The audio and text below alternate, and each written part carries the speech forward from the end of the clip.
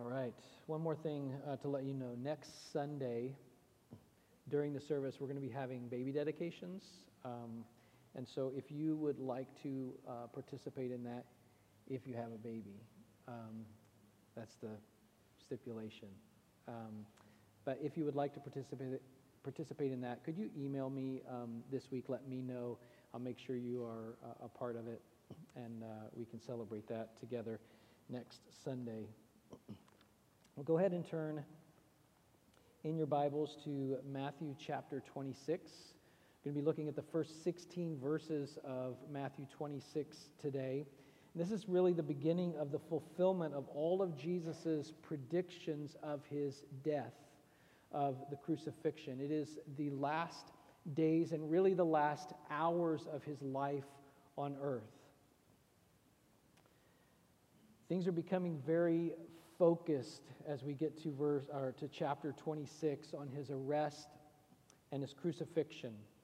And behind the scenes, we'll see that away from the crowds, plans are being made to get rid of Jesus. In chapter 25, we saw Jesus described in glory, speaking of his second coming and what that will be like, and the king sitting on the throne. And then we get to chapter 26, and we move to Jesus being shown as the suffering and humiliated servant of God. And so let's stand and read together chapter 26, beginning with verse 1. And just follow along as I read. When Jesus had finished all these sayings, he said to his disciples, "You know that after 2 days the Passover is coming, and the Son of Man will be delivered up to be crucified." Then the chief priests and the elders of the people gathered in the palace of the high priest, whose name was Caiaphas, and plotted together in order to arrest Jesus by stealth and kill him. But they said, "Not during the feast, lest there be an uproar among the people." Now when Jesus was at Bethany in the house of Simon the leper, a woman came up to him with an alabaster flask of very expensive ointment, and she poured it on his head as he reclined at table. And when the disciples saw it, they were indignant, saying, "Why this waste? For this could have been sold for a large sum and given to the poor." But Jesus, aware of this, said to them, "Why do you trouble the woman? For she has done a beautiful thing to me. For you always have the poor with you, but you will not always have me. In pouring this ointment on my body, she has done it to prepare me for burial. Truly, I say to you, wherever this gospel is proclaimed in the whole world, what she has done will also be told in memory of her." Then one of the 12, whose name was Judas Iscariot, went to the chief priests and said, "What will you give me if I deliver him over to you?" And they paid him 30 pieces of silver, and from that moment he sought an opportunity to betray him. Let's pray. God, thank you. Thank you for your word. Your word is truth. We ask that you'd help us today as we look to your word. Your word in Isaiah says, "This is the one on whom I will look.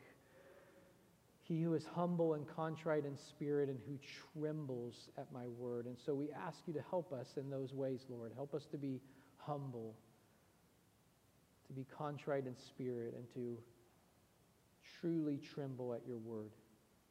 To realize today, to recognize this is the word of God. We pray in Christ's name. Amen. Go ahead and have a seat. Well, in the text this morning, there are three characters, one of the characters being many, but there are three characters, and they respond to Jesus in contrasting ways. The religious leaders plot to kill Jesus. Judas volunteers to help them. And then there's this woman in the center who answers God's love with her love, who worships him with a sacrificial gift. And so let's work through the text together, beginning with verses 1 and 2. When Jesus had finished all these sayings, he said to his disciples, "You know that after 2 days the Passover is coming, and the Son of Man will be delivered up to be crucified. Now, Jesus has said this over and over again throughout his ministry, but the time has come now, and he's saying it's imminent. It's happening. In 2 days, the Passover takes place, and the Son of Man will be arrested. Jesus predicts his death, and that's important. It's an important point for us, those of us who follow Jesus, those of us who look at the Scriptures as truth, because we see from that Jesus is not a passive victim. Yes, he is absolutely treated unjustly. Yes, he is innocent and yet treated as a criminal. But in the midst of those truths, we know that he predicted it. He said that it was going to happen. He prophesied that this would take place. And then in the midst of it, he embraces it and is in absolute control throughout. So Jesus is not a passive victim here. As we move through these next several weeks, and we're gonna go all the way up through Easter, working through the Passion story. As we do that, we want to remember that Jesus is absolutely in control through all of this. No one takes my life from me, Jesus says. Verses 3 through 5 continue. Then the chief priests and the elders of the people gathered in the palace of the high priest, whose name was Caiaphas, and plotted together in order to arrest Jesus by stealth and kill him. But they said, not during the feast, lest there be an uproar among the people. Now, these religious leaders had the power to do this at any time.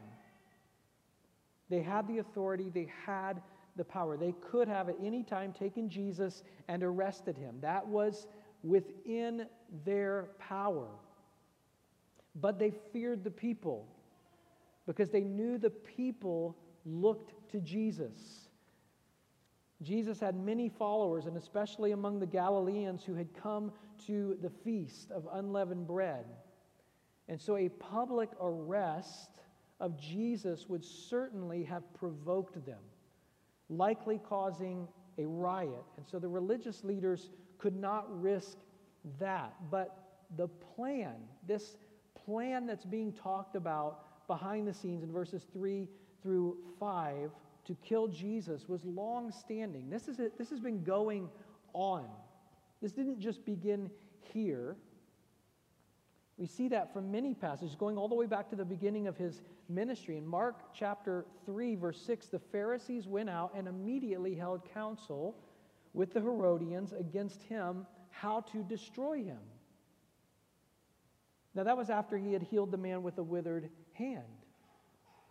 Luke chapter 19, verses 47 and 48. And he was teaching daily in the temple. The chief priests and the scribes and the principal men of the people were seeking to destroy him.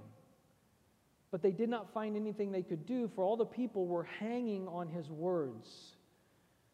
In Luke 20, verse 19, the scribes and the chief priests sought to lay hands on him at that very hour, for they perceived that he had told this parable against them, but they feared the people. So they have this thing going on. They want to get rid of Jesus, and they've wanted that for years now.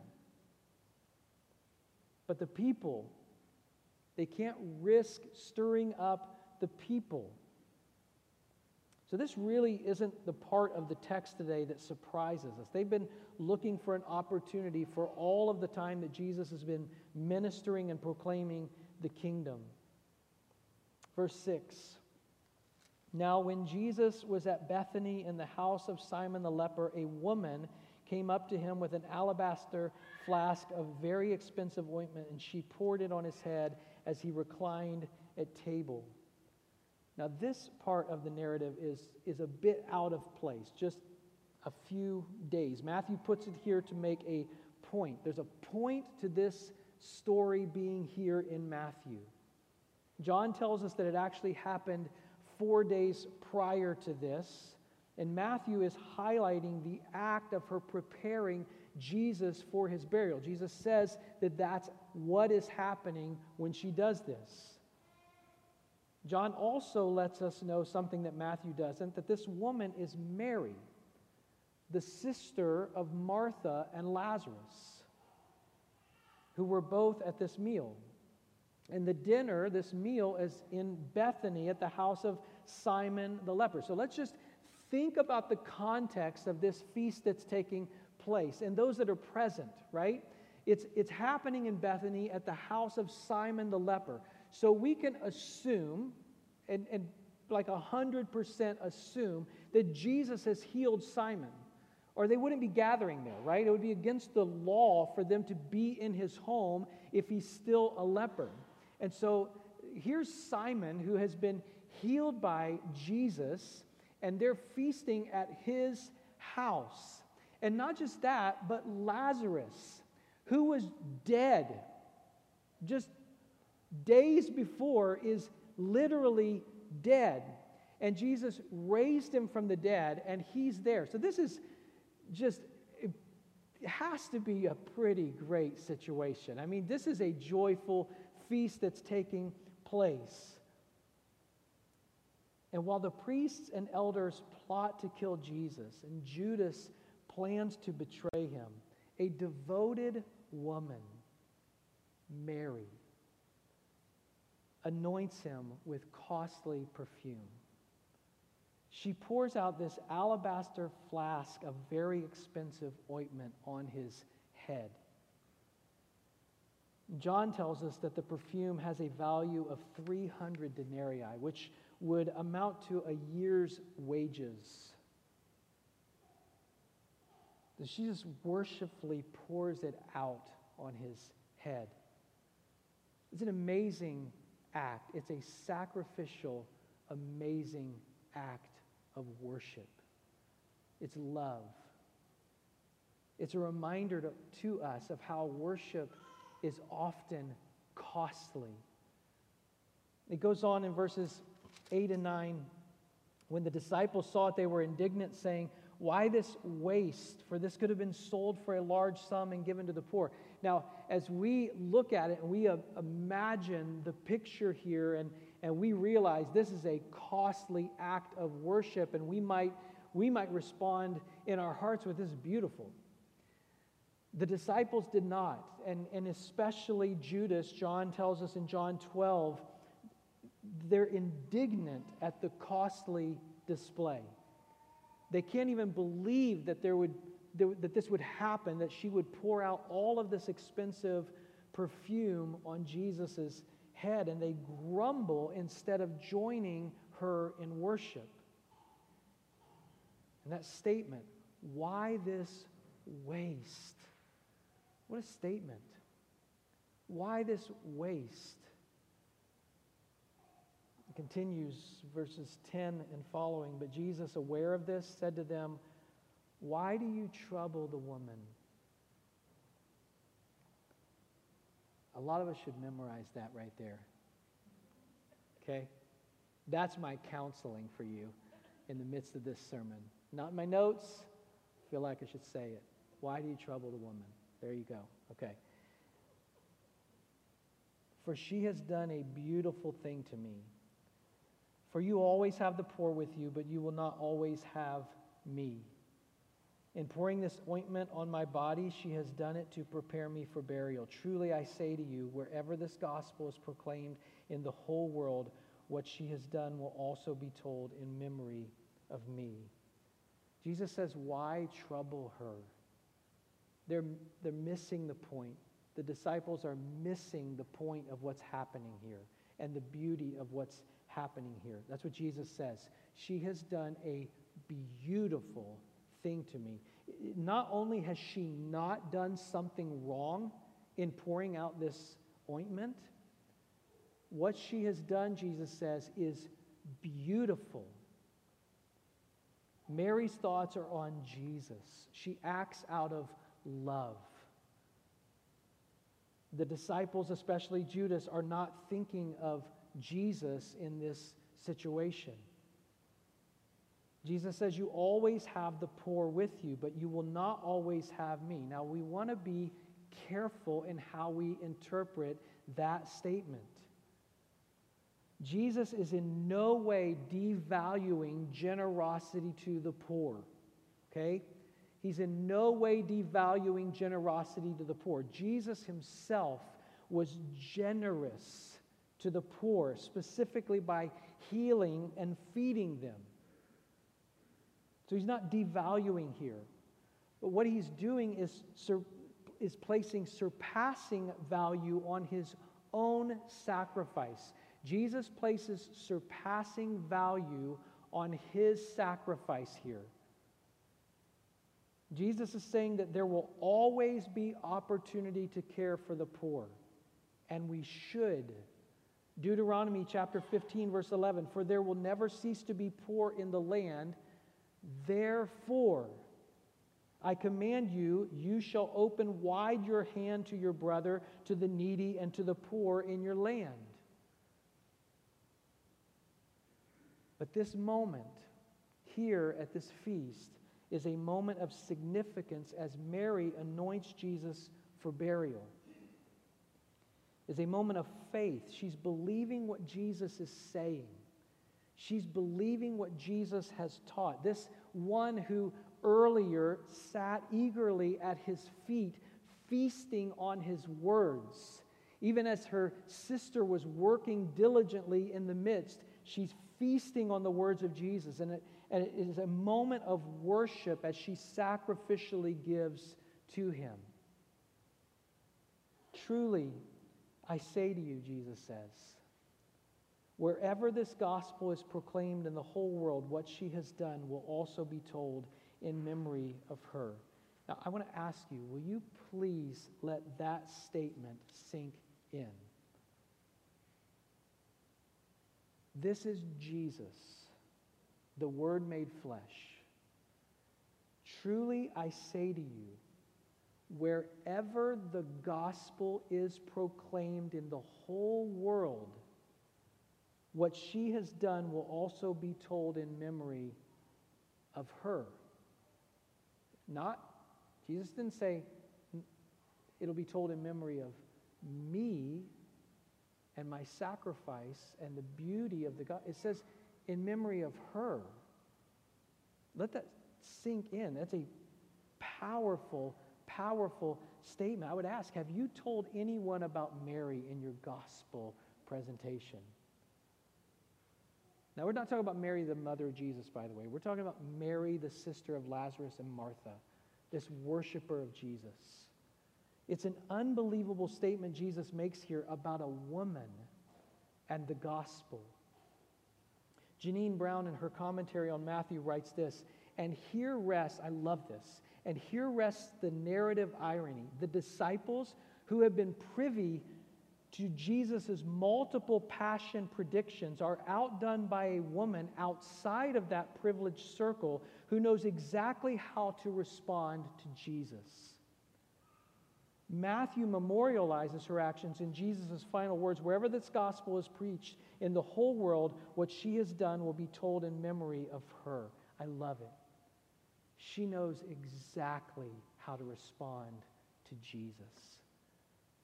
In the midst of this feast of great joy, where people have been raised from the dead, a leper has been healed. And this is the act in the midst of all of that Jesus says, this will be remembered. It's beautiful and it's worshipful and it's amazing. But our text doesn't end there. Verses 14 through 16. Then one of the 12, whose name was Judas Iscariot, went to the chief priests and said, what will you give me if I deliver him over to you? And they paid him 30 pieces of silver. And from that moment, he sought an opportunity to betray him. How terrible. To think that someone so close to Jesus himself, who saw how he lived, saw his miracles, heard his preaching, saw this act of worship, and yet could eventually respond in this way. You think of what's happening in the background. Christ's enemies were looking for an opportunity to arrest him without creating a riot. John 11:57 says, now the chief priests and the Pharisees had given orders that if anyone knew where he was, where Jesus was, he should let them know so that they might arrest him. Now, when you consider that, that can't mean when he's teaching, right? Because everyone knew where Jesus was when he was teaching. So they're asking in John 11, if anyone knows where he is when the crowds are not around him, let them know so they could arrest him privately. And now Judas makes matters easier for them by volunteering to hand him over secretly without public disturbance. Why?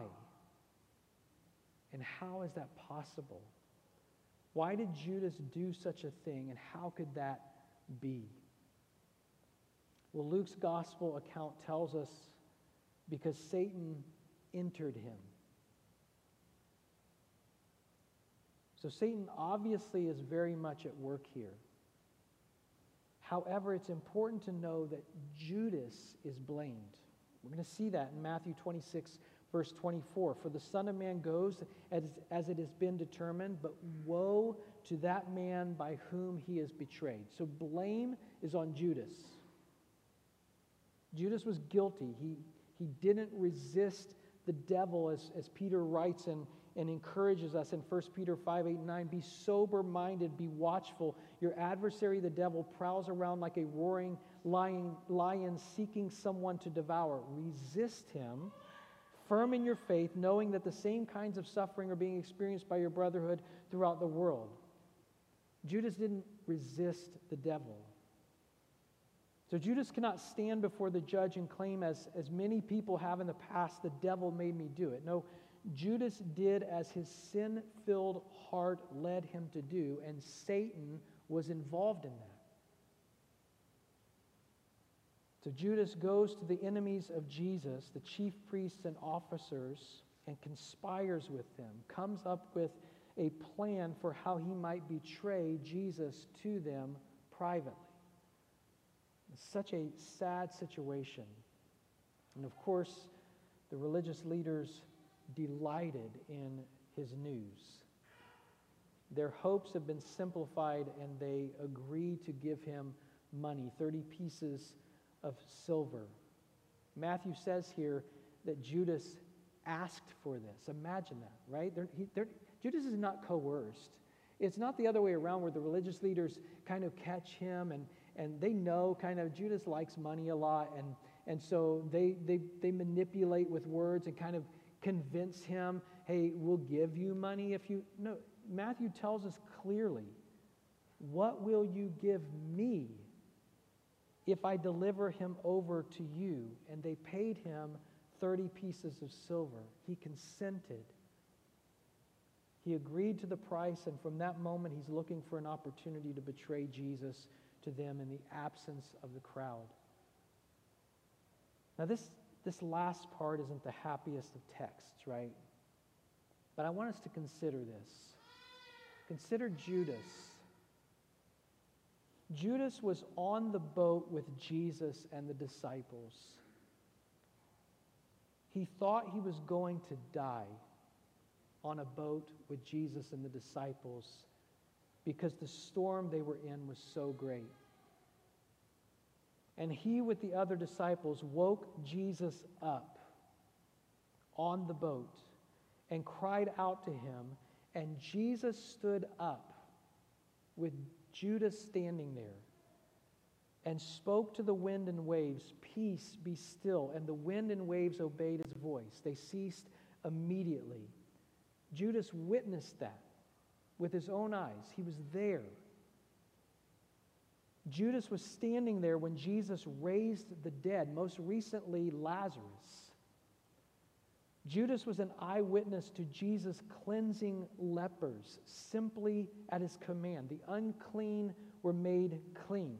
Judas watched as Jesus mercifully received sinners with joy and love. Judas heard every single time that Jesus offered salvation by grace and spoke so hopefully concerning the kingdom of God. Judas was there for all of that. And yet, Satan entered him and he betrayed the Lord. And so what possible hope do we, who have not been blessed with eyewitness accounts the way that Judas was, what hope do we have? That might be the question you have this morning. Maybe you word it differently, like, do I need to worry about Satan entering me as a Christian? What hope do we have? And I want to offer you a two-word answer. Sovereign love. Your hope is sovereign love. If God is not sovereign and loving and Judas turns away, then I can't see how any of us have hope. But this event of Judas betraying Jesus is a part of God's sovereign plan. Listen to these verses from John's Gospel. John chapter 6, starting with verse 63. It is the Spirit who gives life. The flesh is no help at all. The words that I have spoken to you are spirit and life. But there are some of you who do not believe. For Jesus knew from the beginning those who did not believe, and who it was who would betray him. And he said, "This is why I told you that no one can come to me unless it is granted him by the Father." After this, many of his disciples turned back and no longer walked with him. So Jesus said to the 12, "Do you want to go away as well?" Simon Peter answered him, "Lord, to whom shall we go? You have the words of eternal life, and we have believed and have come to know that you are the Holy One of God." Jesus answered them, "Did I not tell you the 12? Did I not choose you, the 12? And yet one of you is a devil." He spoke of Judas, the son of Simon Iscariot, for he, one of the 12, was going to betray him. Now, a couple things to note from that text. First, clearly Jesus knew about Judas, knew what was going to happen as a part of God's sovereign plan of redemption, that even as he chose 12 disciples, not all 12 were chosen unto salvation. So Jesus knows this.